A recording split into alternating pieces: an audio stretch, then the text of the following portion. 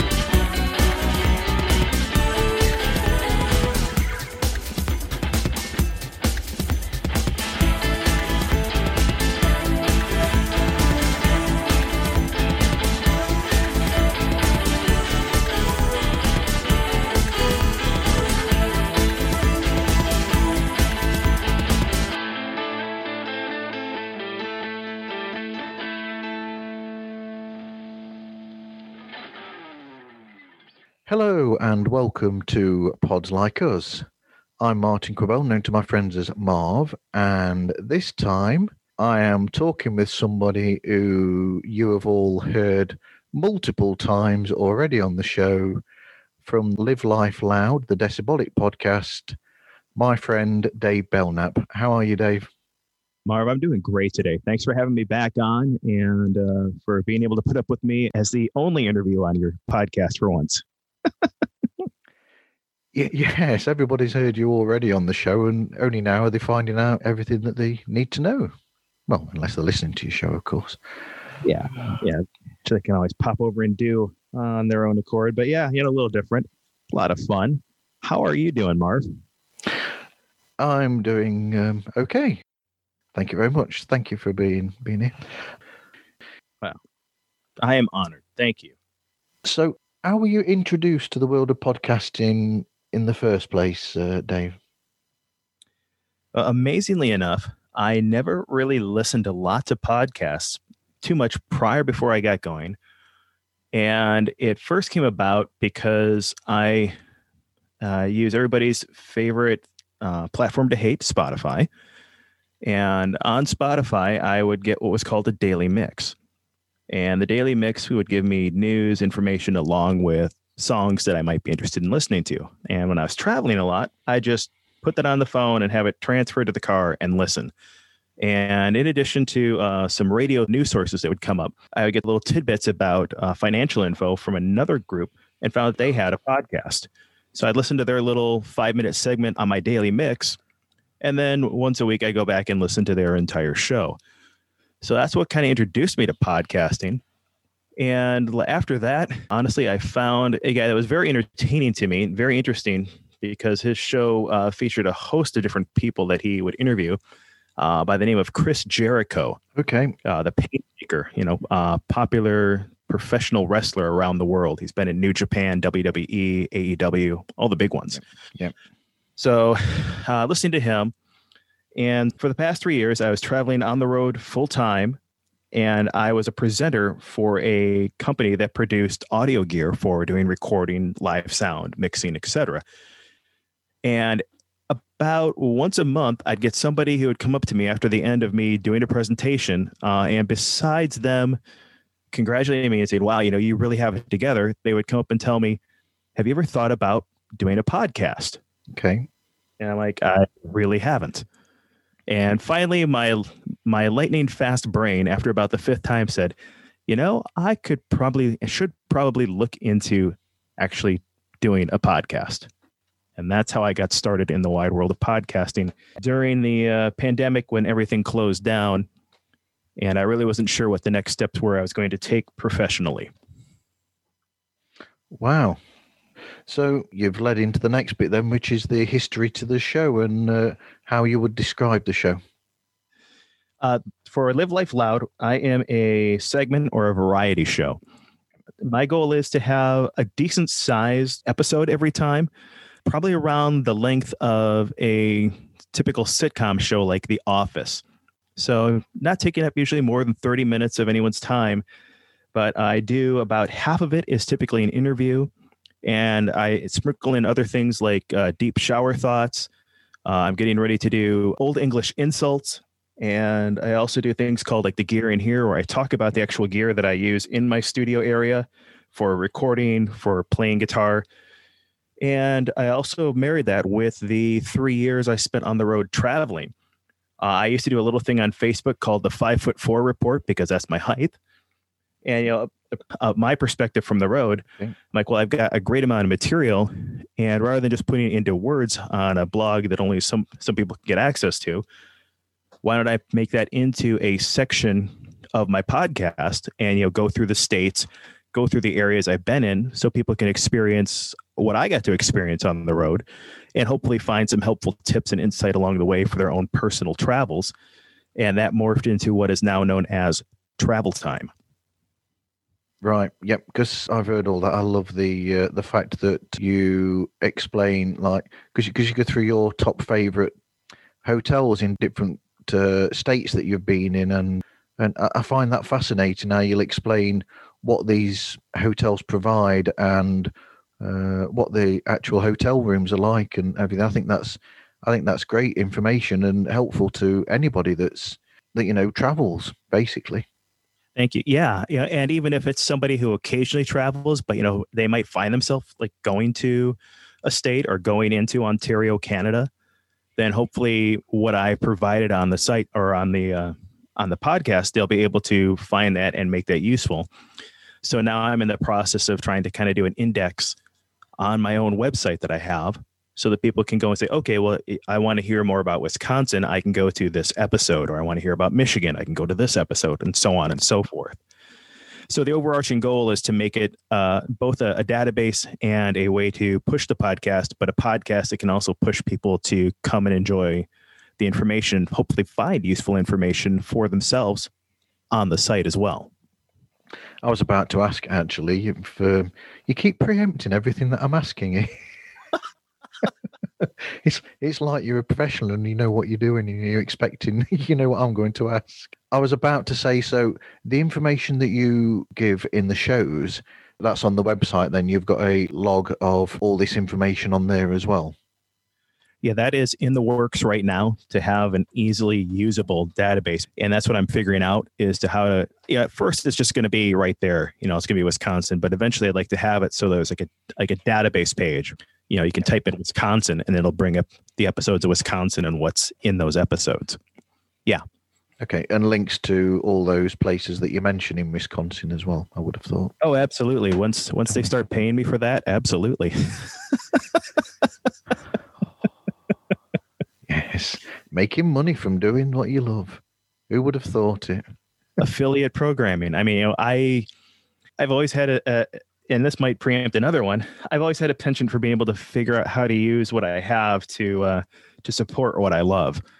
And that started from the early days of eBay to a brief transition with the big bookseller Amazon, to working with a stateside company here that's now gaining momentum called Reverb, where they sell just musical equipment.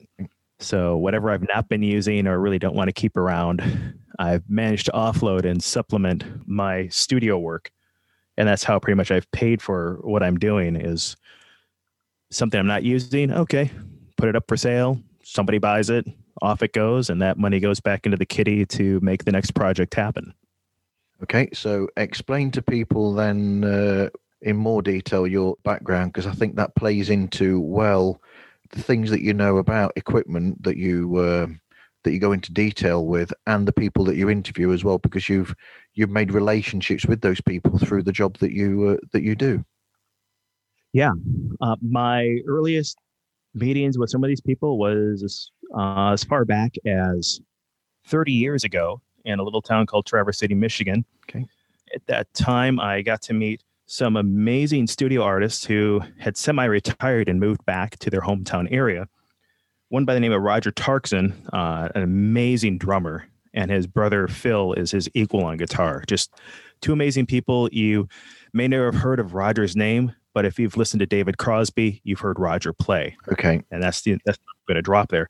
So from them, I began learning how to network and use my experience while working in that music store. Fast forward a little bit, I moved downstate a little bit with my family and went to work at a guitar shop. And there I started connecting with people and actually met a couple of the guys that I've interviewed through there who were either working there or people that were my clients. I even had the honor to see Joe Bonamassa's 1954 Stratocaster. That's like his favorite Stratocaster in the whole world. Wow. That came through my shop, and I got to take photos of it and play it for about 20 minutes before it went on its way to him. So that was kind of fun. But anyhow, so through that job, I ended up taking another opportunity with a major audio manufacturer. And that was where I really began to be able to get out more and travel throughout the United States and throughout Canada. And we do a lot of events like the National Association of Music Merchants in Anaheim, California. There, I probably have met well over 50 artists from all around the world. Ron Wood, Michael Anthony from Van Halen, George Lynch of Dokken, Paul Reed Smith himself, and it grows exponentially. Some amazing bass players that I'm totally missing the name on. One of the guys who is just awesome. I got to hang out with him for a little bit. And my good friend Dino Monoxelis, who is known as the Ampeg guy. So through all this travel, I got to meet a lot of people and use my skills of knowledge in musical equipment. So again, backing up a little bit to 30 years, I would run across the road from a warehouse I was working at and bug the owner of the store to death about different pieces of equipment or different parts that I needed for a guitar that I was building. And one day, after me doing this for about 3 weeks, he looks at me and says, "You seem to know a lot about this stuff. How would you like a job? And I'll pay you 25 cents more an hour than what they're paying you to get started." So I did that. And by the age of 19, I became the assistant manager of the store, ran it for 3 years. And that's what spiraled into the collection of my ever deepening knowledge that I had of music gear, professional equipment. And that allowed me to springboard into a lot of those relationships with various artists over the next 20 years. Okay, so basically the guests are people that you've met in your life doing that work, such as Dino and the previous guest, Dylan Bowman? Dylan Bowman of I Prevail. He actually worked with me for a short time at the guitar shop in Grand Rapids that we were together at. So yeah, a lot of it is through those kind of relationships. And some of the other guests that'll be coming up are relationships from those relationships where they've already allowed me to use into feedback or to actually talk on my behalf and say, "Hey, this was one of the best interviews and podcasts I've been on. Yeah. If he calls, do it."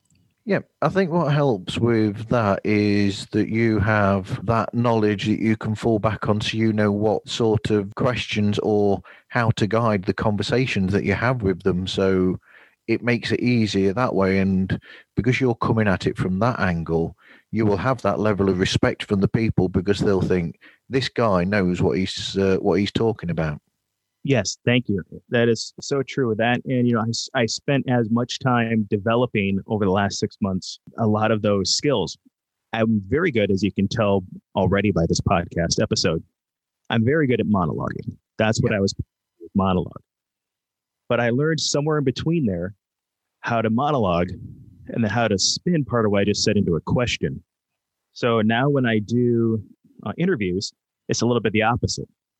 I might ask a question, they get started, but rather than me having to ask a question based off of what I just said or, what I might have scripted on the next roll, I'll pick something and find something that really seems to be important in the last couple of sentences or in what they've just told me.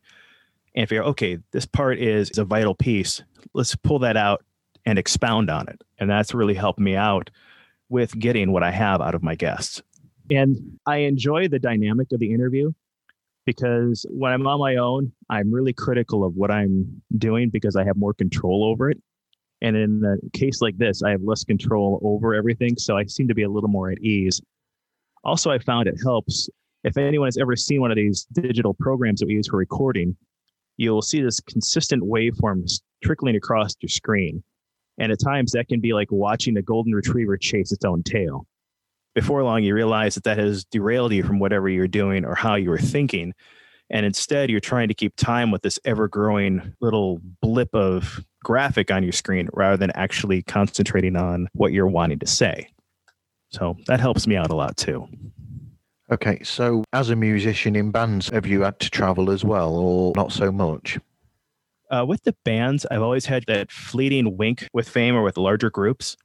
Early 90s, I worked with an amazing gentleman by the name of Kenny Olson. All right, yeah. Some people know him better as the guitar player in the Twisted Brown Trucker Band of Kid Rock.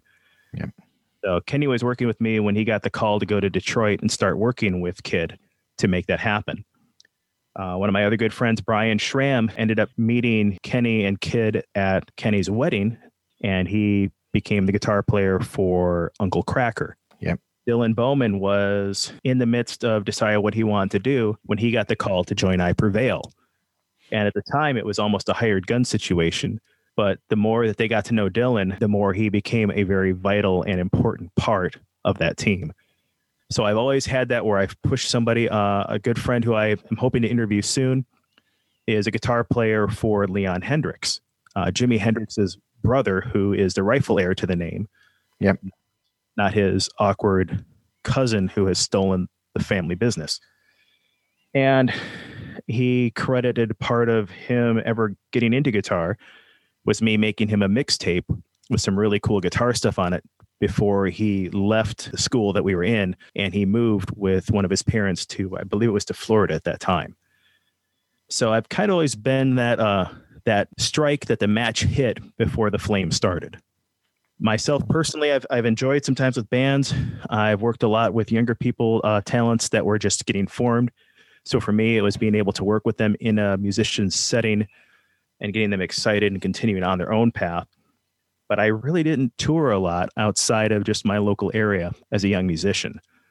It did just help me, though, to, I guess, expand and enjoy and have a camaraderie with people when it came time over the previous opportunity that I had for the last 3.5 years.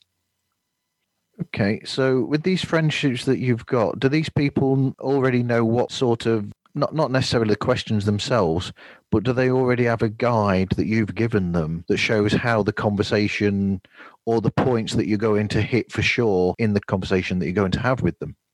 I do. I'm OCD about that. I don't want anything to really be a surprise to the guests that I have on the majority of the time. My good friend Justin, who will be coming in forthcoming episodes, was the first vocalist in a band I was in. So it was really easy to roll with him, and he had an idea of what was going on. But with Dino and with Dylan, I sent them literally about 2 pages of questions that, okay, these are sections that I want to talk about. Here's some questions in those sections. Let me know if something is off topic or something that we cannot discuss. Because like with Dylan, they're working on some new stuff. That's as much as he told me.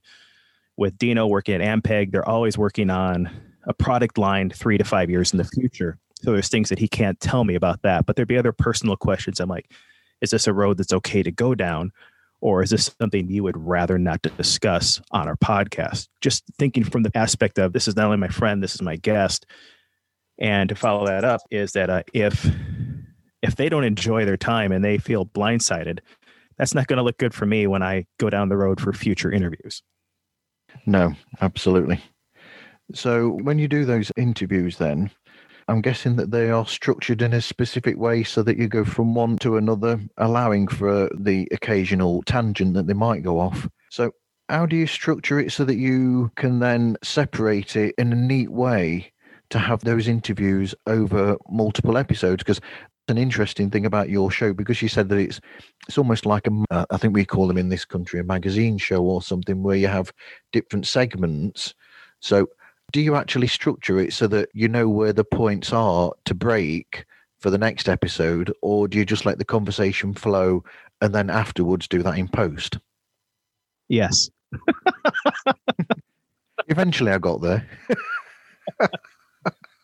No, truthfully, I do have an idea. Yep. But I do skip around that idea from part to part. Just I have it out there, and that's one of the beauties about giving it to them in advance.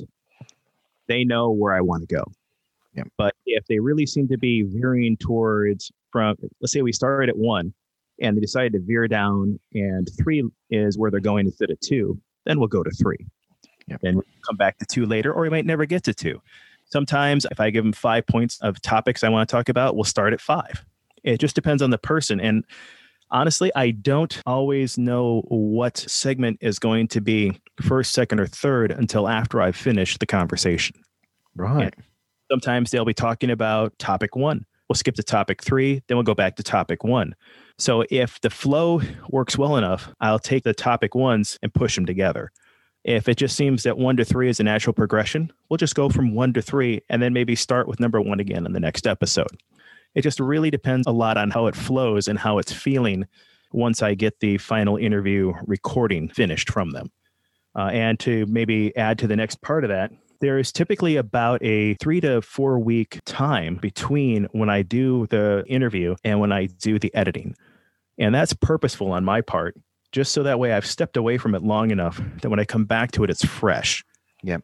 And it allows me to see things from a whole perspective rather than just going right in that moment. And now you've got something that might be a little choppy or dissonant. Instead, it allows me to, I guess you could say, better orchestrate the part of the episode, that portion that I'm bringing forward for my listeners to enjoy. Right. So anyway, that leads then nicely into how do you actually pick the structure for your show then? How is it set out? Has it got a pattern that you have for every episode? I do have a typical pattern that I use. I always do a little introduction. Mainly that introduction is going to focus around the upcoming interview at the end of the show. So I like to tell people what's going to happen with that. Part of that I really picked up from listening to Chris Jericho again. Yep. Do a great job of doing a little preface after he had recorded the entire interview. So he kind of tells you, okay, this is what's coming. And that's something I also learned at the same time in a lot of the speech classes and a lot of the English classes I took early on in life. School actually worked for me. And that is you tell people what you're going to tell them. You tell them what you are telling them. And then you tell them what you just told them. The only part I leave off for the interviews is the last, telling them what I just told them, because they've heard it and I want to leave it in a more natural setting for the next part of the episode to come on. But with that, being a little less political and getting to the actual question you asked me, I start off with that. Then I go into the deep shower thought. The deep shower thought will always happen until I run out of all 125 that I have. Yes, these are ones I actually wrote down on my notepad in my phone and have kept track of for over 5 years. Okay. Go from there. And depending on time, I'll either do a travel time segment, or I'll do the gear in here, which is the review part segment, or I'll do something a little different. Like in an episode that just released, I did a memorial for a couple of friends that have passed on during the time of production with Dino. People that Dino knew or people that I knew together with him. Okay. I did a special memorial segment and then we moved on. So that'll happen. And then the interview happens at the end. And if I don't have an interview, I might do, or don't want to do an interview, just want to give some space between all the interviews, I might do a couple of the segments back to back and then end the show. Or if the segment of the interview is just solid the way it is and I don't want to clip it, and it just doesn't seem to be a natural break for it, I'll go from the introduction and go right into that interview. Because again, my guiding principle for the podcast is to make sure I stay around or under half an hour every time. So you record the interviews separately, and then the other bits, you do those as separate things as well. And because you've got all these different voices that you use, and how do you do all this? So part of it comes from, again, just from me getting bored sometimes. Part of the multi-voices come from me watching skit shows like Saturday Night Live or Rowan and Martin's Laugh-In. So different things like that where people were doing different characters. Rich Little, huge inspiration for me as a kid because he could do mimic those voices. And so for me, it was kind of fun to have in the example of my pilot episode and try to emulate the sounds of being 2 or 3 different people in the episode. So it sounded like 2 ring announcers talking back and forth. And that would come from anything from lowering the register of my voice to pinching my nose and trying to talk a little bit higher. Just simple things to change it up. And of course, I'd change the EQ on the mic. The amazing thing about digital audio is being able to ever so slightly and gently change what the sound is people are hearing. And it gives it just enough separation to make it different enough to really draw somebody into it being a conversation between two rather than it just being one person monologuing the entire time. So that's how that comes up, is just from my inspiration from watching variety shows like Saturday Night Live or watching The Tonight Show or whichever version you saw.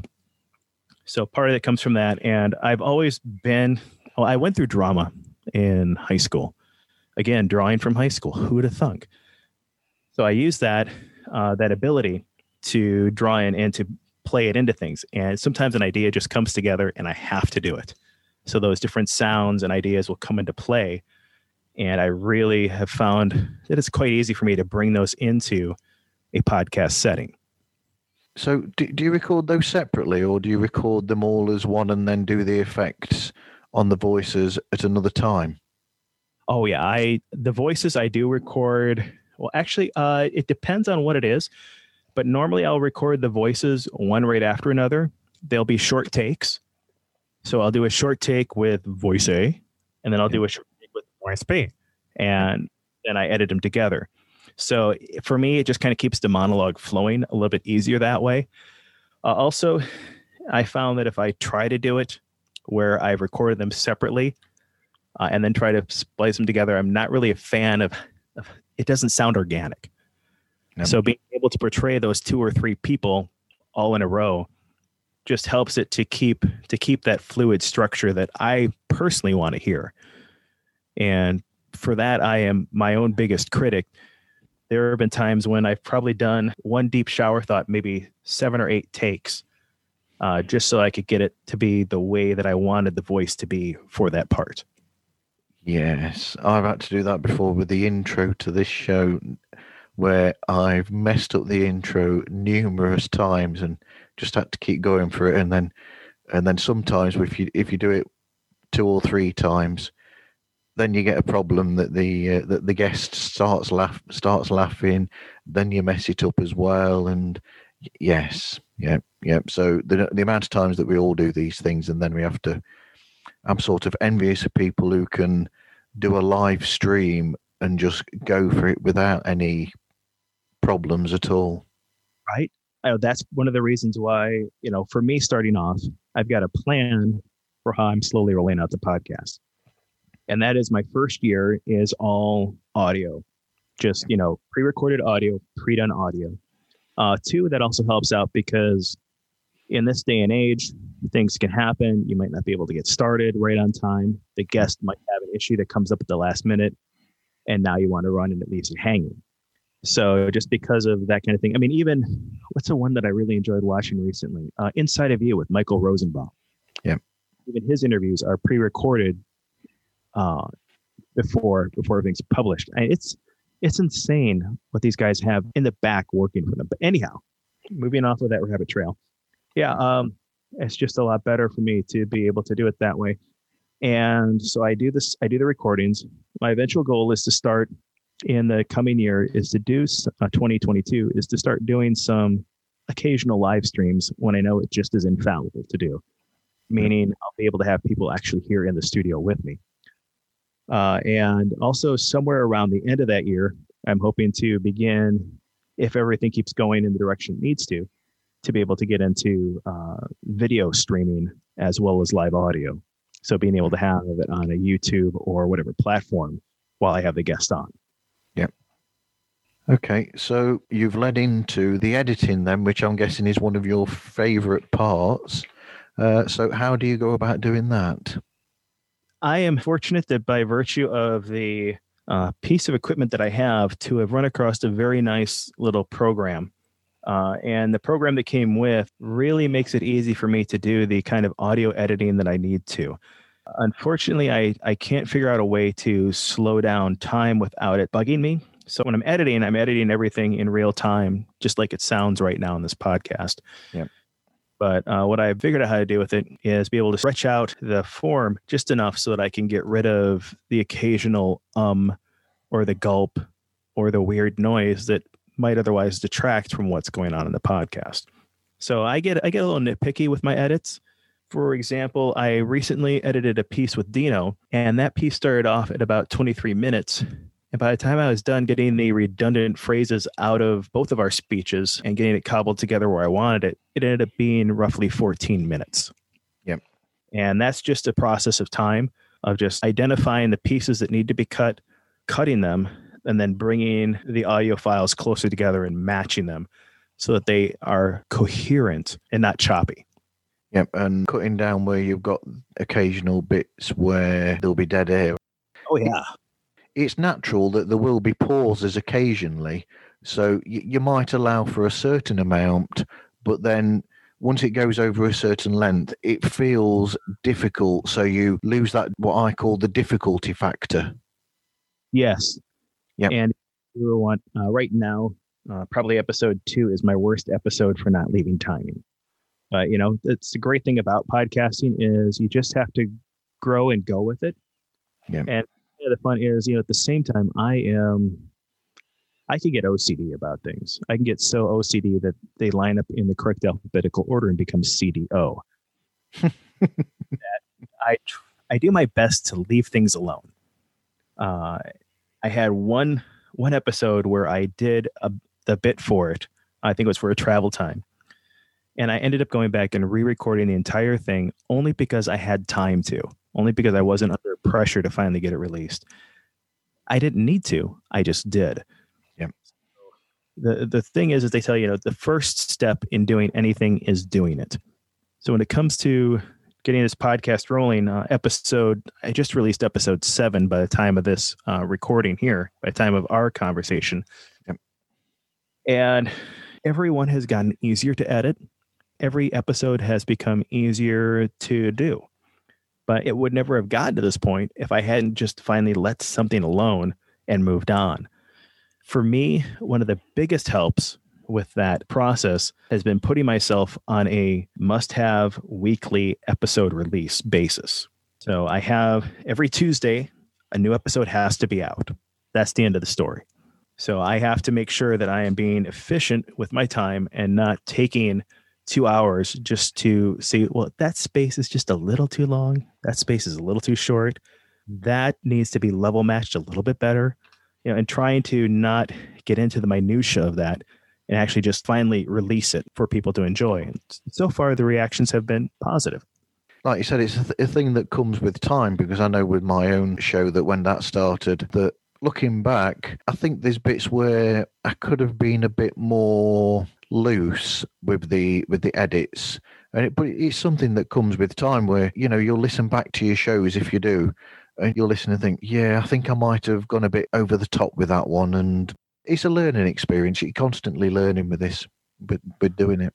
Yeah, like for me is actually reading the chat messages that you sent me and going, okay, you have something here for me to read. I literally just looked back at the chat window and saw, and I'm like, oh yeah, that's cool. That works well. Yeah. So go ahead. Sorry, total rabbit trail there. Maybe that's okay. That's okay. I might leave that in because people. I've already mentioned that we're friends outside of this episode anyway.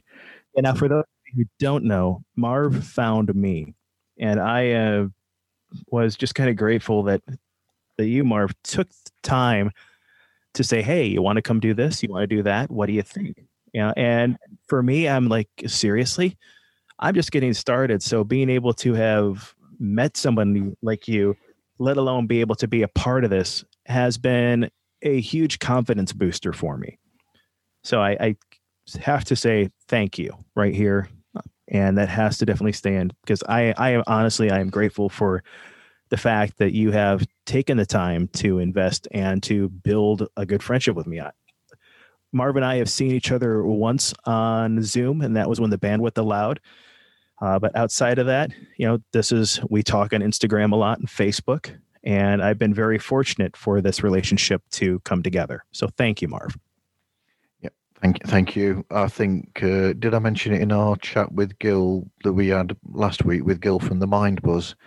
And I've said to other people that it's one of those relationships with yourself and with Gil, the relationships that that I wouldn't have had if I hadn't have just pushed myself to start doing a podcast myself. And then these relationships have built that wouldn't have been there beforehand. And I think they're really good, strong relationships, because I'm just shouting out Gil as well, because he seems to be someone who is also staying in touch with both of us. And in a way, it's three people that are always that we're sort of like egging each other on, and we've got each other's back, so to speak. Exactly. And we do similar but different enough podcast genres that it just kind of makes a really cool strengthening, a real cool connection. I mean, I wouldn't even mind if we were all doing the exact same format, for crying out loud, but No. It's been really cool that here we are, three different people, three different ways of looking at a podcast. And that's what's going to really excite me when we all get to release our own individual episodes of our three-way conversations. Just to see how our different take on them. It's kind of like three different people drawing the same superhero. So it's that kind of a fun adventure that I'm looking for. But yeah, seriously, podcasting has allowed me to branch out, and actually is going back to the guest factor. It allowed me to reach out to some friends like Dino, Dylan, Justin, Steven, and just say, hey, I'm doing this. Any thoughts? Would you like to join? And they're like, yeah. I'm like, cool, do it. So it gave me a chance to reconnect with some people that I hadn't talked with, in about anywhere from 6 months to 2 years. And, for me, it was great because I can be introverted. No doubt about that. That's probably why it makes podcasting easy for me to sit down and work here in my studio that I call the Guitar Grotto, which is a rebuilt area of my basement, and just allowing me to get down here. I can work on that and not miss, having a conversation with somebody for a little bit. But, I also keep a time point to that. When my wife is home and when my youngest daughter gets home from school, I'm there. When my son gets home from school, I'm there with him. Yep. And everything's good to go. And, if I come back downstairs, it's for maybe another half hour tops. So, yeah. That's great. So when you do your show, what sort of research do you do about the guest, and then about when you dive deep into the microphone situation in the first episode? What research do you do, and also how did you get that equipment? Did you have to buy it, or did you have that equipment given to you? So at this point in time, I am a completely self-funded podcast. I am hoping to eventually gain supporters and to gain sponsorships, which I have absolutely zero of this early on in the game. So with that being said, yeah, I bought it all. When it came to the microphones, it actually was based on research that I did. And the first microphone that I bought that's featured in there was one of the first dynamic podcast microphones that was going to be available again for purchase that I could afford. So I bought it. I needed something to get started with. The other equipment I had, I just wasn't happy with it. Now, you don't have to start with a dynamic podcast microphone or whatever. It's always been embedded in me, and it was probably thanks to my dad, that if you do something, do it to the best ability you can. And I always saw that in our hi-fi stereo at home. I always saw that in the video equipment, VCR, television equipment, computer equipment that he's bought throughout the years, his cameras. And that kind of trickled into the way that I think even today. So it's always been, do the best you can with what you have.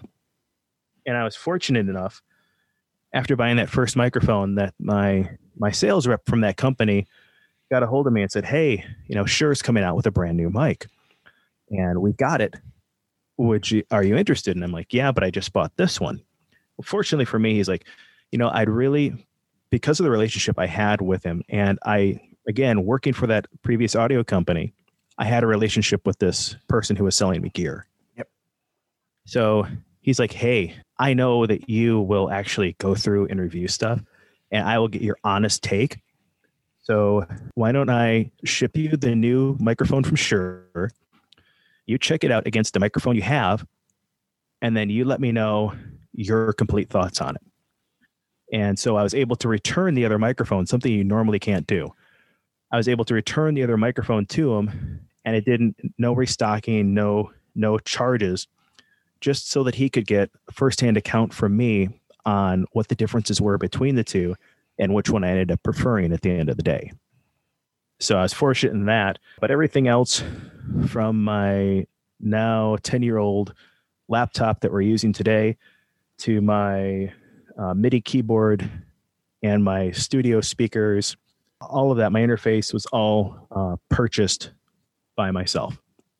So when you interview people or talk with them, how do you talk with them? How is that done? Is that done over a Zoom meeting? How do you actually record those conversations?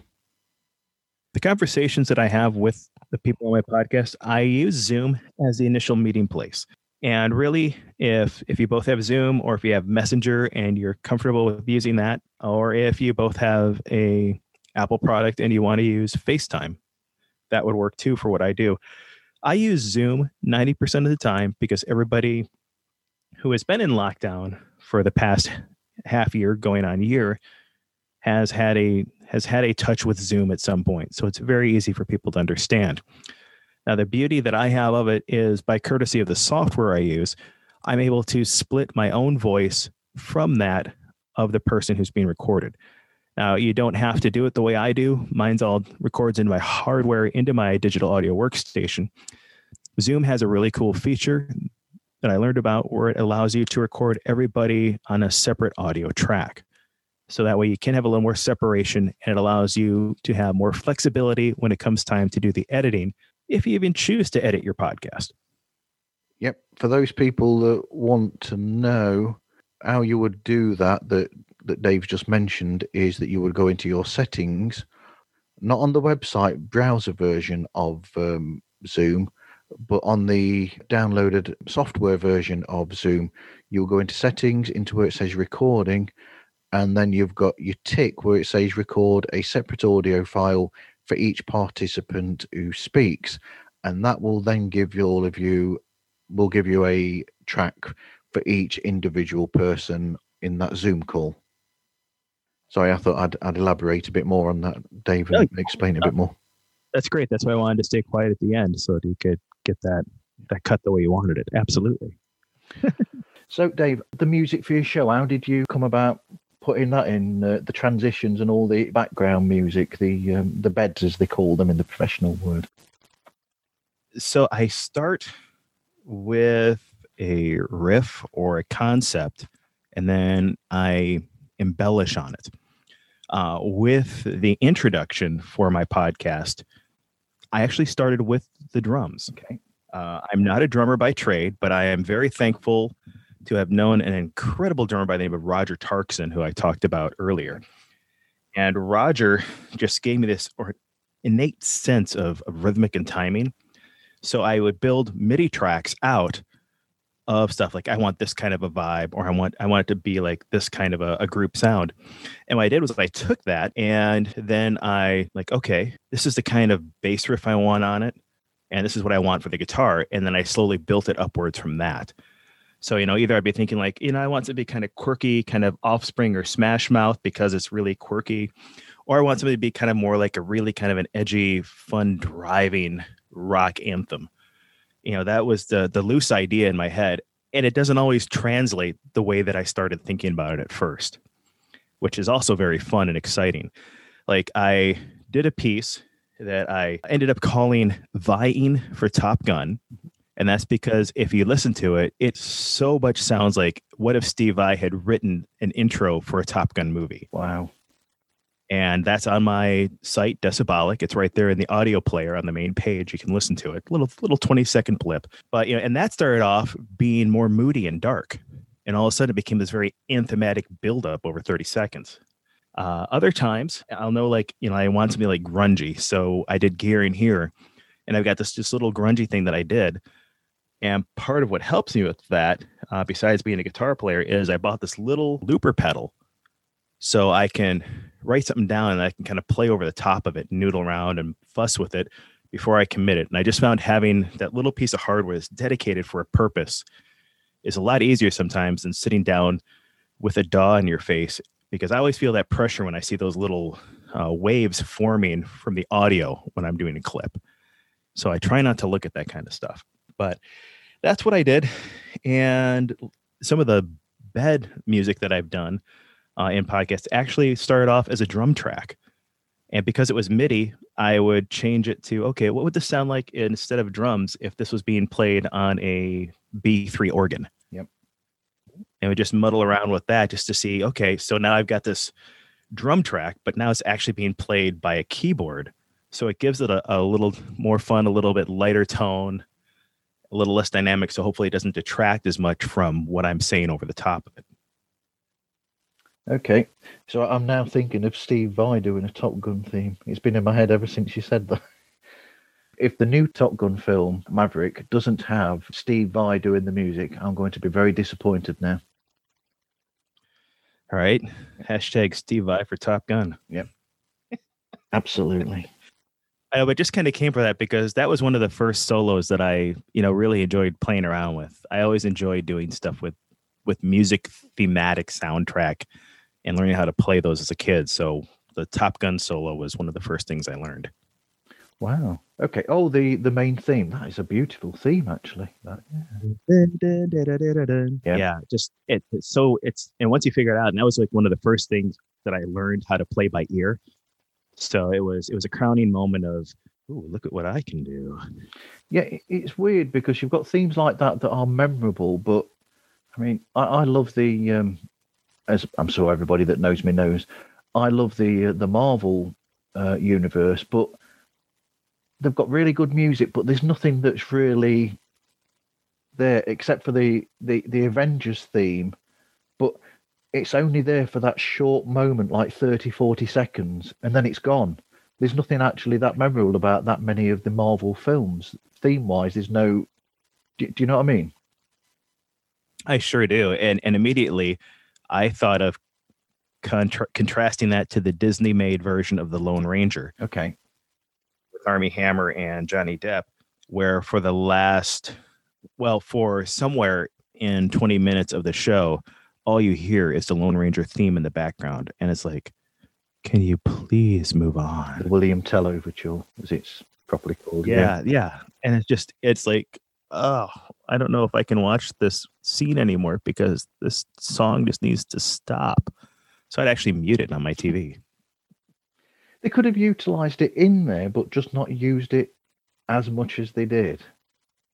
Yeah, or done the emo thing and made it kind of darker and stretched out over time instead of playing it at the actual BPM that William Tell scored it at. There's lots of things you could do with music just to use the same thing and stretch it and elasticize it and make it more usable in a variety of settings. That's true. I mean, in the original Mission Impossible film, you've got the two people from the two not so famous people from U2, Adam Clayton and Larry Mullen Jr.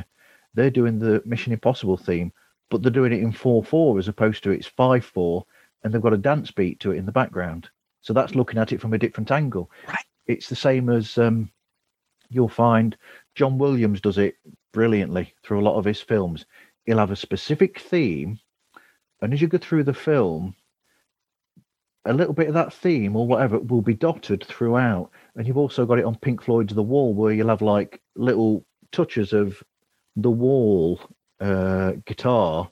You'll have bits from all the different film songs from the Pink Floyd album The Wall, and they'll sort of like reappear, like little motifs will appear here and there dotted around other songs. Yes. But in a different way. Yeah. Exactly. And it's so easy to do that, especially this day and age. I mean, hey, you could, if you score something in MIDI, you can take it, and this is maybe why they don't do it, because you can take it if you put it in MIDI and you can transpose it to a different key if you want to. And you can make it a little slower, a little darker sounding, a little more ominous. And if you put it in a minor, and it might work, it might not, depending on the song and the writing. But there's so many different ways that you can even creatively do that without having to resort to Melodynes and all the glitch stuff they do, like the overuse of voice tracking as done by Cher in a couple of her songs in the 80s, like Do You Believe in Life After Love? Yes. Yeah. So there's another rabbit trail for us. Music. Yeah. So I like to often think about groups, people that influence me, and then I try to put them out of my head so that I don't consciously rip them off. That is such a big stink these days that, if you play something too close or using the same chord progression, you got to watch out because, if it ever hits big enough, then people come back and say, oh, yeah, by the way. Yeah. Like it totally blew my mind because of the laws in Australia that men at work got hammered for using the Kookaburra song. Yes. Yep. That was horrible. I thought that as well. But that song that you're on about, Down Under, it's one of those cases where the person that wrote the song actually doesn't like the song that much anymore, does he? I think he gets fed up a bit. Colin Hay. That's understandable. I mean, Funk 49 for Joe. Right. Who wrote the song, Funk 49. That is like one of his least favorite things in the world to play now. Lemmy, while he was alive, from Motorhead, he hated the song Ace of Spades, which was their most, best-selling song. And he hated it. Oh, yeah. Even though he wrote it. Used in the Western Decline of Civilization Part 2 movie. Yeah, it was all over the place. Yeah, absolutely.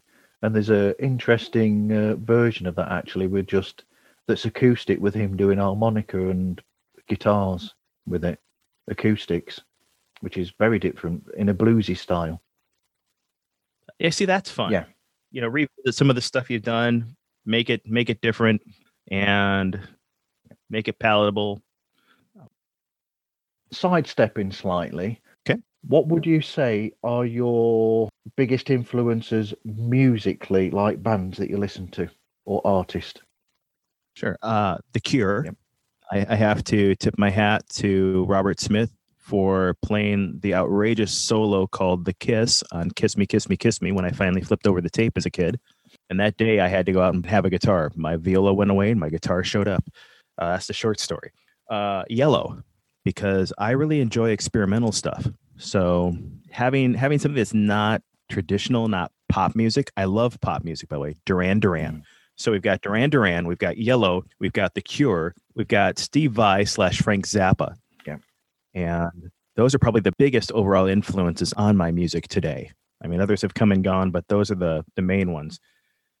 For guitar, I love listening to people that I could never emulate. So there we go again, Steve Vai, because I cannot play like him, nor can I play like Reb Beach, one of the most underrated guitar players ever, who has done stuff for David Coverdale and Whitesnake, and is back with Kip Winger doing the band Winger. Wow.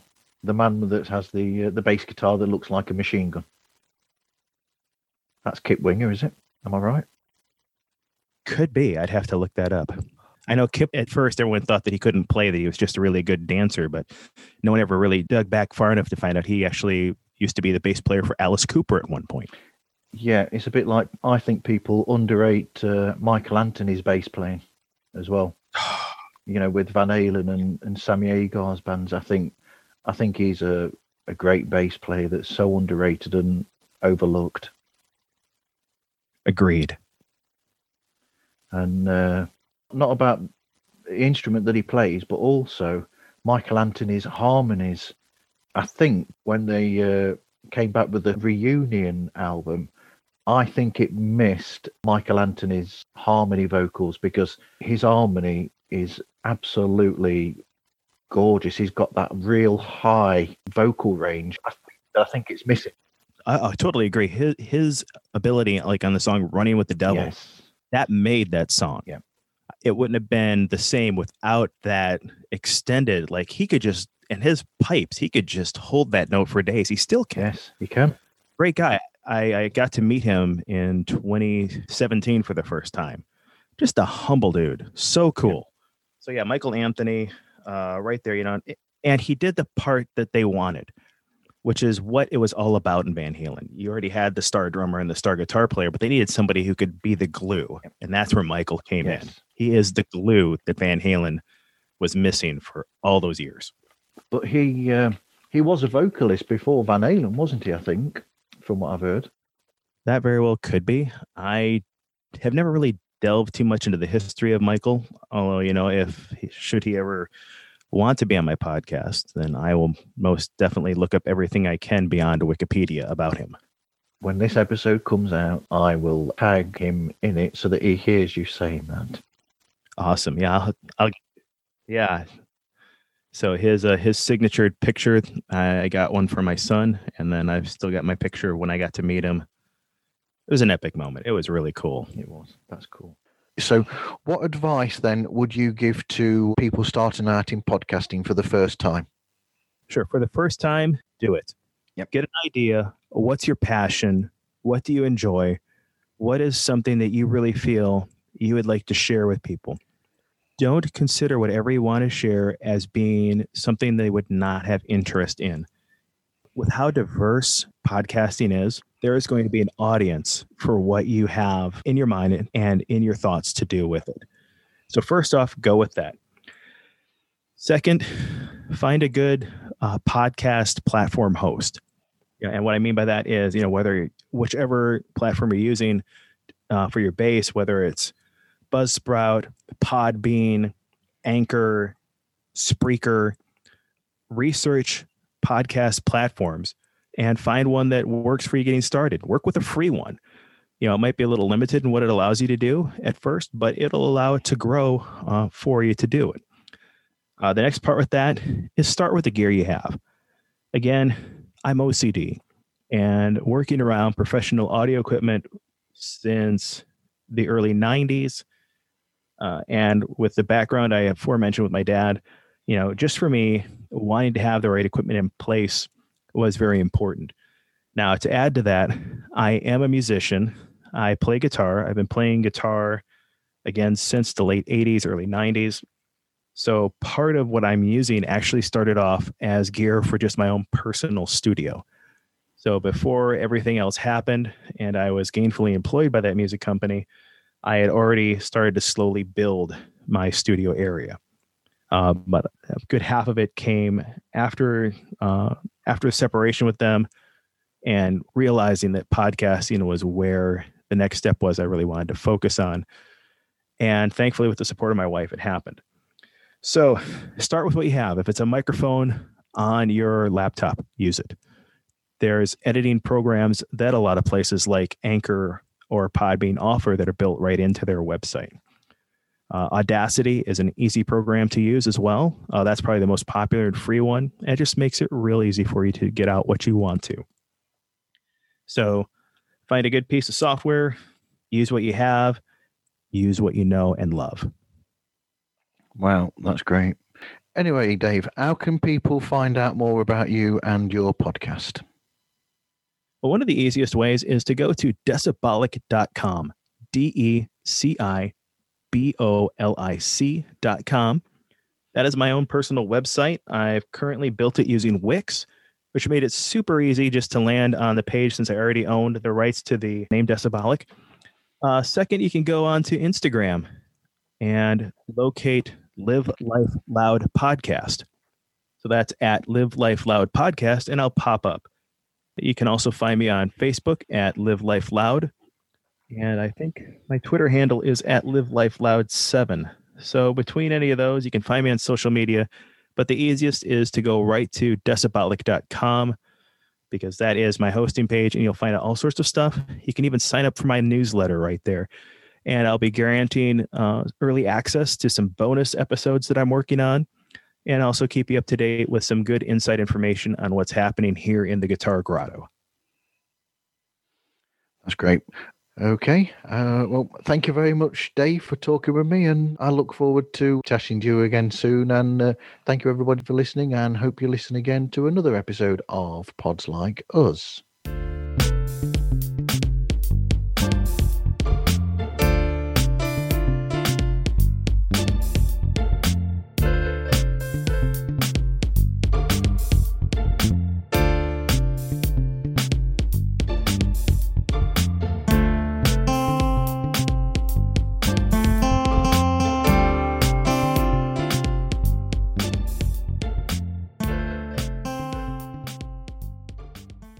Right.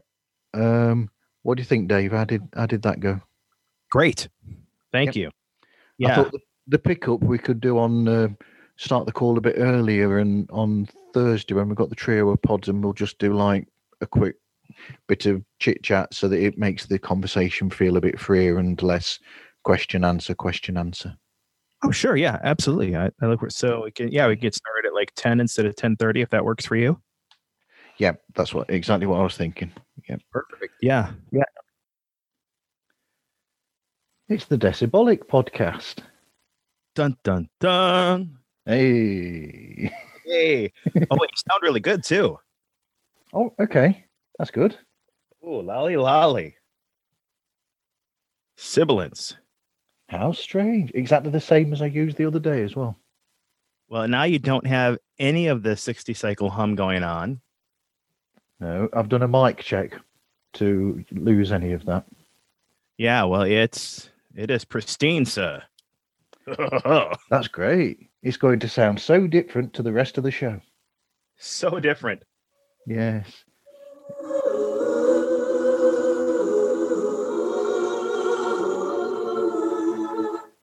All right, now I got that out of the way. That's all right. I'm putting that in. Yeah, I don't think too many people know where they came from. Plus, it's such a small snippet. Oh, that's good. One of my all-time favorite groups, Yellow. Oh, one of my favourites as well. I need their new album, actually. That's not long come out, I don't think. Yeah, they've been playing parts on Instagram and stuff. But yeah, I know, right? Yes. I like some of their vintage stuff. I won't lie. Yes. Yep. Yeah, my introduction to them was Let's Say Yes to Another Excess. Okay. And it was not long after that I found Stella at Tape World. Wow. Yes. Back in the days of Tape World and Camelot Music in the U.S. Yes. And got that, and oh my gosh. A song on there just hooked me for playing guitar. And now I'm going to totally lose the name of it because I'm thinking too hard. You're not thinking of that lovely riff on... it's simple but really effective on Vicious Games. No, not that one. Oh, that one's good too. No, Yeah. let me stroll over to my collection here. I like it so much that I'm currently on the hunt for the remastered edition. It's not easy to find here in the States. I got the remastered of 1 Second and the remastered of Let's Say Yes. Did I ask you about the music in your show the other day or not? I can't remember. You didn't. We were going to go there, and then you said something about possibly sending me a little pre-question thing. If you send it to me, I missed it. Right. Yep. But the Desire. Desire, yes. Yeah, lovely. That is... Oh, there it goes. Wow, that was loud. That was the kicker for me. Just that very bluesy SRV type riff that they do is just incredible. It is. I'll do that again for you since I was messing around with audio. Okay. So Desire, that bluesy little riff was so SRV, so tasty. Yeah. And I'm like, I want to make that sound. And then I ended up getting into heavy metal bands. Yeah. It's a bit like, I think it's so cool that the David Bowie album, Let's Dance, you've got Stevie Ray Vaughan and Nile Rodgers on the same album together. Right. It's crazy, but you've got two worlds that you wouldn't have thought about working together, and they're there. Yeah, that was the hook. Yeah. For me wanting to play guitar. My dad was into ZZ Top. That didn't hurt either, but Let's Dance was the hook. So was a Tom Petty tune. Yep. Dun, dun, oh gosh. Hi, this is Dave, author of Blank Minds for Everybody. I love Tom Petty. You got lucky. Sometimes when I write songs, I'll think there's little bits with Tom Petty where he'll throw in like chord progressions that aren't necessary for the lyrics or the melody. It's just like a link from one bit to another. Like you've got ding ding ding into the Great Wide Open, and that which hasn't got anything to do with the song, but it's a hook that's there, and I think that's really, really smart and clever. Right? It's some of that writing that that just adds a little bit of texture and life. Otherwise, everything would be just people bashing 3 chords all the time. Guilty, by the way. But yeah, another one, In Your Eyes by Peter Gabriel. Yes. He just go dun dun, but instead he goes dun dun dun. From John. Oh, he's one of Louise's favourite actors. He plays it on the Ghetto Blaster, doesn't he? In Say Anything. You got me there. I I have this great ability with movies, and that is to forget them. I've never seen it. I've just seen that scene in one of these, 80s film classic sort of rundowns and things. We'll have that. I can watch a movie and then come back to it a year later, and I'm like, I don't remember that part. And it's not because George Lucas did some savvy editing either. I just don't remember it. Yes, the king of the edit. Yes. Forever muddling the question about did Han shoot first. Yes. However, I have to be very thankful at this point for Jon Favreau in letting the people in the creative of Mandalorian bring my favorite overhyped character back to life, and that is Boba Fett.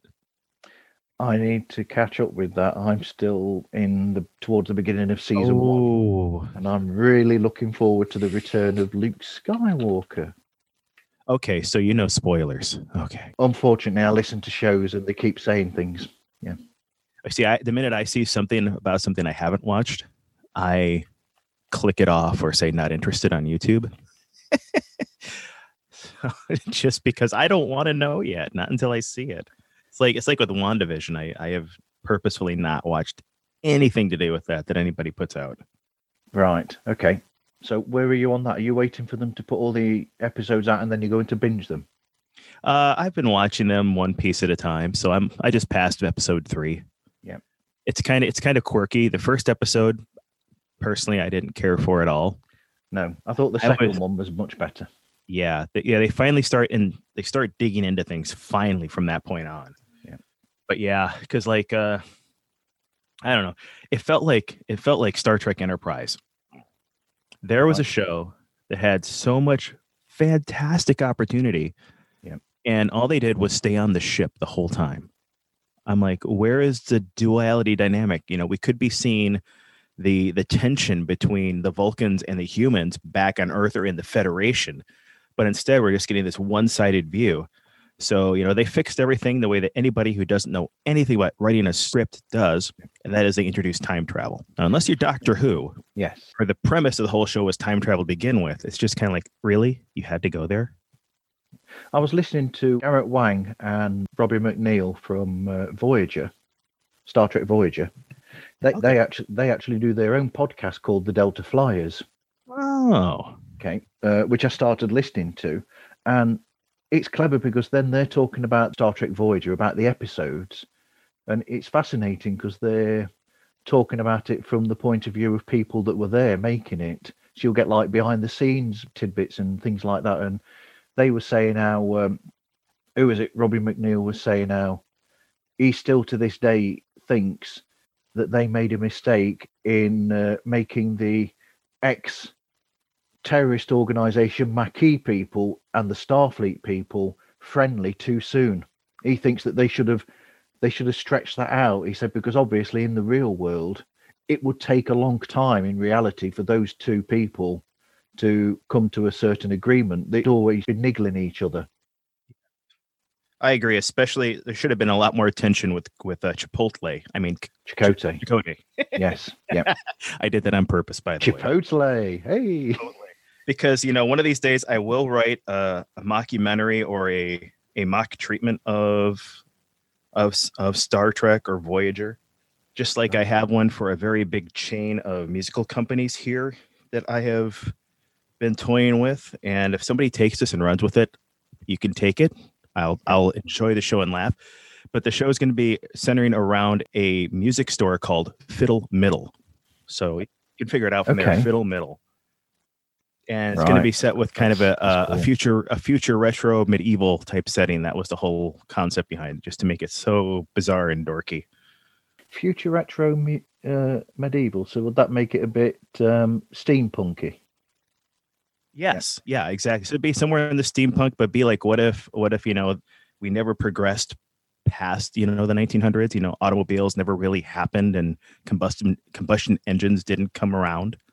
Or what happens is they start getting introduced in this time period, but it's 100 years later. Wow. So just something kind of fun. So you've got the brainy people, and you've got the internet, but you don't have combustion engines. So, as they say on one of the shows I listen to, that is a great bit to start from. Right? Yeah. So, yeah, I've got all sorts of things like that floating around in the brain of Dave. Yeah. That's what I call my log. But anyhow, okay. So questions. Go. Yeah, we're better out because we've got the other one with Gil in 11 minutes, haven't we? Yeah, this is Dave. I derail easily, and I already had a third cup of coffee. I need another cup of coffee. Dear me. Well, hello. Hello. It's been a while. Where's Gil? Right. Where's Gil? Dear me. Let's see if I can find him online somewhere. Sure. I did run us a couple minutes over on the last call, so. That's true. Don't you need your hat? Where's what? Don't you need your hat? Do I need my hat? What for? You said you've been thinking hat. Oh, yes, I will need that. Yeah, you're right. Good. Well done. Doing something new. Louise has reminded me. I have an actual hat that we're going to choose something from to discuss. Can you pick it up? Nice. That's good. Because, I was going to be all pro about this and listen to our previous conversation, but instead I realized I had to put the third leg piece in the center of my 6-foot-long table at the back of my desk so it stopped sinking. And that led to a complete rearrangement of how all of my gear was laid out on my desk. Yeah. So it's a lot easier to get to everything now, but it was a total waste of time. Come on then, where are you, Gil? Come on. All right. Searching Facebook to find him. Is he on Facebook at the moment, or is he? I don't think he's online. Oh. Yeah. Okay. Oh dear. Gil.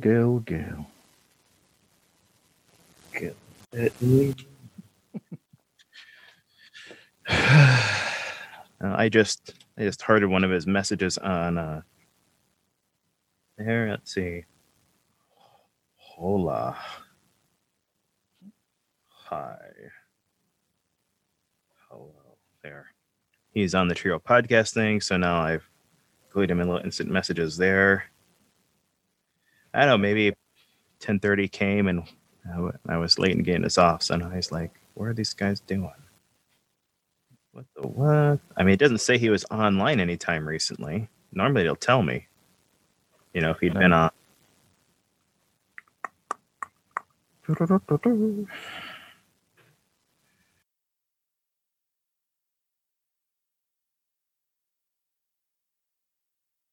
he was on. But was it the last time we were talking where we were talking with Gilliam and I was saying that I still think that old jazz recordings by Miles Davis and Herbie Hancock and Duke Ellington, those, I think that they sound better on vinyl because because you were saying about the drum on A Kind of Blue, weren't you, or something, where the brush on the drum, yes, it works with the sound of the vinyl. Exactly. That's exactly it. It so does. Yeah. And there's still, all the naysayers can say stuff, but there's still this depth that you just cannot reproduce in a bit rate. There's just a depth to those analog recordings because it doesn't have to deal with bit rate or kilohertz. That's not a thought when it comes to how vinyl is etched or how a recording was done on analog audio. Yeah, I mean, this vinyl, speaking of this little vinyl option, it gives you the ability to mimic any record player type noise, anything from the 30s, 50s, 60s, 70s, 80s, or modern. And then you can add dust, you can add scratch gain, you can add a warp to it.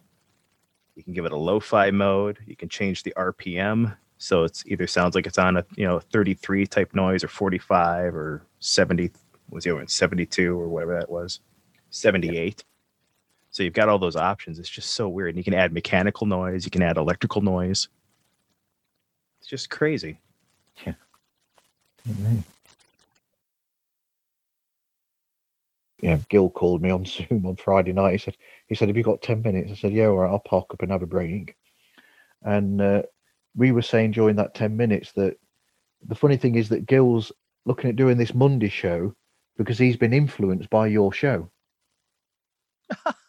All right. Right, because we were both saying to each other how it's a really nice compact show, and you've got all this that's going on in the show, but it's under 30 minutes, and we were both saying to each other, how do you do that? How do you and we're both dumbfounded and thinking, how do you fit all that? Because there's so much in there in the half an hour, and we're both, so in a way, he said that was one of his original inspirations for doing this Monday show, where that's going to be half an hour at the most as well, and that's what he's trying. He's been inspired by your show to do that because he's listening to it every week. Gil is. Well, I definitely need you to send me that part of the recording that you've just done, because I did not hit record and waiting for Gil. But I'd love to have that little part eventually to play around with or something. But awesome. Well, I'm glad that's exciting to me. Yeah. More so than, listeners. I thank you, everybody who listens. I need listeners. That's how I'm going to make it doing this. But when I hear that somebody else has been spurred to an idea or to an action, and now they're going to work on it. So it's exciting to me to hear when people are inspired to go for it. That's what Live Life Loud is all about. Just go for it. Make it happen. Don't wait for somebody else. Don't wait on something to nudge you. I mean, my goodness. I had a good friend who lives in Atlanta who I was talking with, and I had knocked on doors trying to figure out what I was going to do professionally. And he's like, if money was no object and you could do anything, what would you do? And I'm like, well, I want to do something that keeps me at home this time. So touring's kind of out, although it'd be fun. But honestly, now that I've actually given it thought and thrown all these ideas out there, starting a podcast. Yeah. And he's like, well, okay. And do you think you could be successful in that? And I'm like, if I do it right, yeah. So here I am. Now I'm figuring out, how to slowly build it and do it the right way. So I get what they call monetization. So I get sponsorships, but trying to do it in such a way that it's actually worth something to the sponsors. But at the same time, eventually make enough so that it's just enough to cover the house rent. Yep. If that's all I do is cover what it costs, or not house rent, the house mortgage. Yep. If all I make is enough to cover the mortgage while my wife is working, but I'm home for our 19-year-old autistic son. I'm home to take care of everything else around the house. So when she gets home, she doesn't have to think about it. I'm fine with not having to be the traditional model breadwinner of my home. Yeah. And there's a ton of other things that I can do that can spur on from podcasting, doing voiceovers, voice acting, whatever that can come out from that. And it's just, so this is my window of opportunity to invest in it and see if I can get something rolling before I have to make it more of a side project and less of my main focus, which really at this point, I don't want to even think about as an option.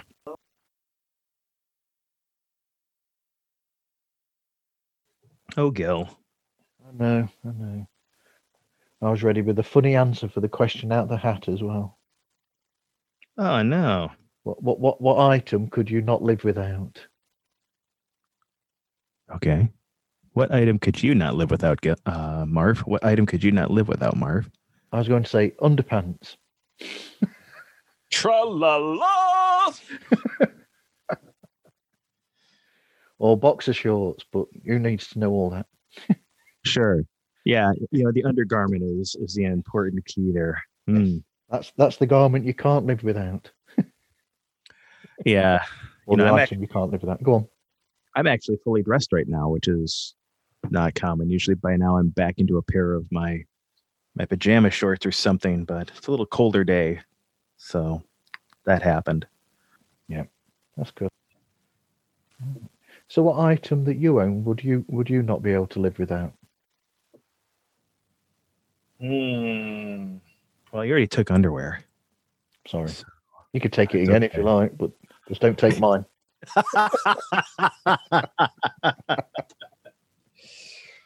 What could I not live without that I own? Dang. That could be that's a hard question, actually, in all honesty. Because everything in my house, I could, if money was no object, I could live without. Probably my glasses. I'm nearsighted, but I can still see well. But I lose a lot of definition once it gets past how far my computer screen is away from my face. Yes, actually, I need my glasses as well because I can see. So I'm short. Is it short-sighted? So I can't see far away. But also, I need reading glasses as well to be able to read books. So I use varifocals to be able to do both. So my in-between vision is good, but far vision is terrible, and reading vision is not as good. But I can sort of read without the glasses, but it gets painful after a while. Yeah, my close-up vision is waned a little bit as well, but I refuse to go bifocal because I don't need to. I can sit and read and see things, foot 18 inches away. So, and everything's still crystal clear at that point in focus. My iMac screen being an arm's length away is just a little bit out of focus, but not so much that I can't see what it says. Okay. Like I could probably drive if I wanted to without them, but I don't because I like that detail. Yep. That's the main reason why I've got varifocals is for driving, really, so that I can see so I can see the dashboard. Oh, okay. And I can see out onto the road as well. So yeah, and I'm fortunate enough that the dashboard is just far enough away that in my glasses it still is clean. So that's me. I don't want to grow old gracefully. Just turn the volume. Oh, I can turn the volume down and then it settles. And that rumble reminds me of. Do you know the musician Jean-Michel Jarre? I don't. You don't? Who's that again? Electronic musician. He does like synthesizer music. He's done it since the mid-70s. What's his name? Jean-Michel Jarre. He's French. He's the son of Maurice Jarre, the film composer. I will have to look him up now. You would love his music. It's really good. Particularly his first two albums solo, which would be Oxygen and Equinox. Ah, very cool. They are classics in synth music. I have to look that up. See, Yellow is about as far back as I've gotten with that, to be completely open and honest. See, you wouldn't know the Japanese group Yellow Magic Orchestra either, then? No, I don't. Oh, that's another one to look into. Oh, that's loud.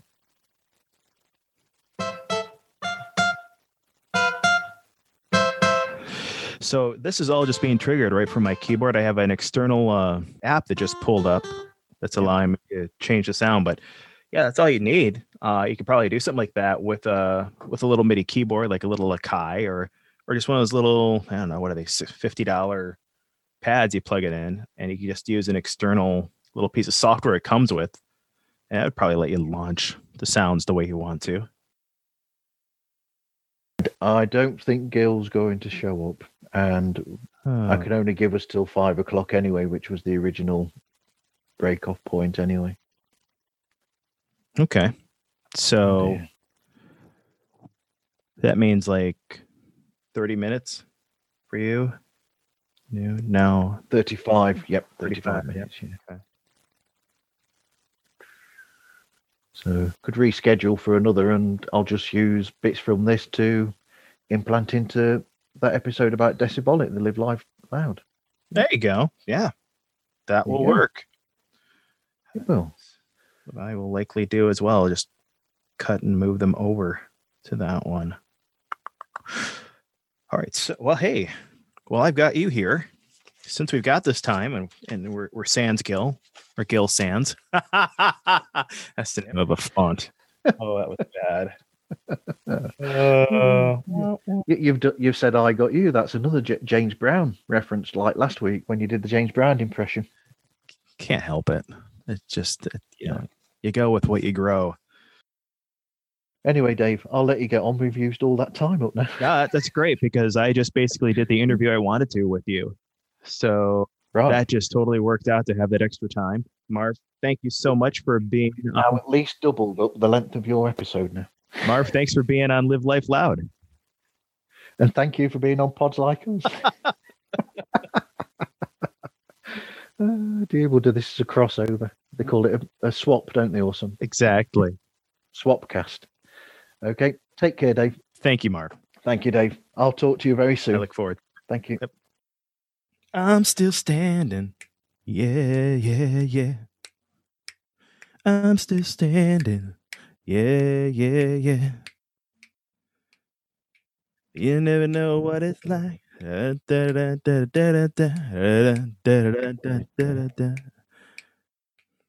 You'd be a clown by now. I'm still standing better than I ever did. Feeling like a true survivor. Feeling like a little kid.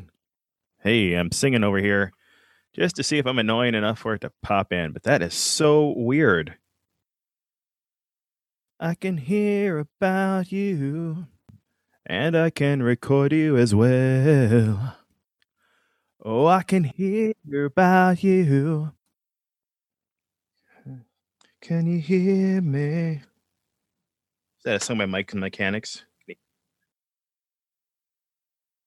So, which would be better? Would it be better if I switch back to the laptop microphone and get closer to the laptop, or keep it this way? That is, it's 6 of one, half dozen the other. We can just go for it the way it is if you're more comfortable, and that way you don't have to worry about where you are. Okay. I totally get that. I just have to do a lot of noise reduction. Yeah, because noise reduction isn't doing anything. No, let's have a look. It says auto on the settings, suppress background noise. Yeah, and that's just noise coming in from the microphone. So anything that's picking up that's not it's not in close, it tries to push away. Unfortunately, it doesn't fix an internal glitch like what I'm getting. Oh, but it's not a big deal. Yeah. We can go without it. We are. Yeah, because I even unplugged my keyboard to make sure it wasn't just something on my side. And unplugged from the power strip, and it was still there. But anyhow, we can do this. Not a big deal. Right. I've worked with worse. So have I. Well, normally when me and you talk, I'm on the phone. That's so true. That is so strange. Oh, yeah. Yeah. Anyway. So yeah, audio interface or an external microphone, one or the other. Yep, absolutely. I have actually got an external microphone, but I'd need to dig it out that plugs in. Mind you, I don't know if this laptop actually has a microphone slot. That's weird. Is it like USB or? Oh well. Anyhow, yeah, I might have a USB microphone. Yeah, we'll have. Yeah. That's a rabbit trail. It is. Yep. I like going down rabbit trails. Yeah. From time to time. Right. Let's have a look then. Anyway. Yeah, you yeah.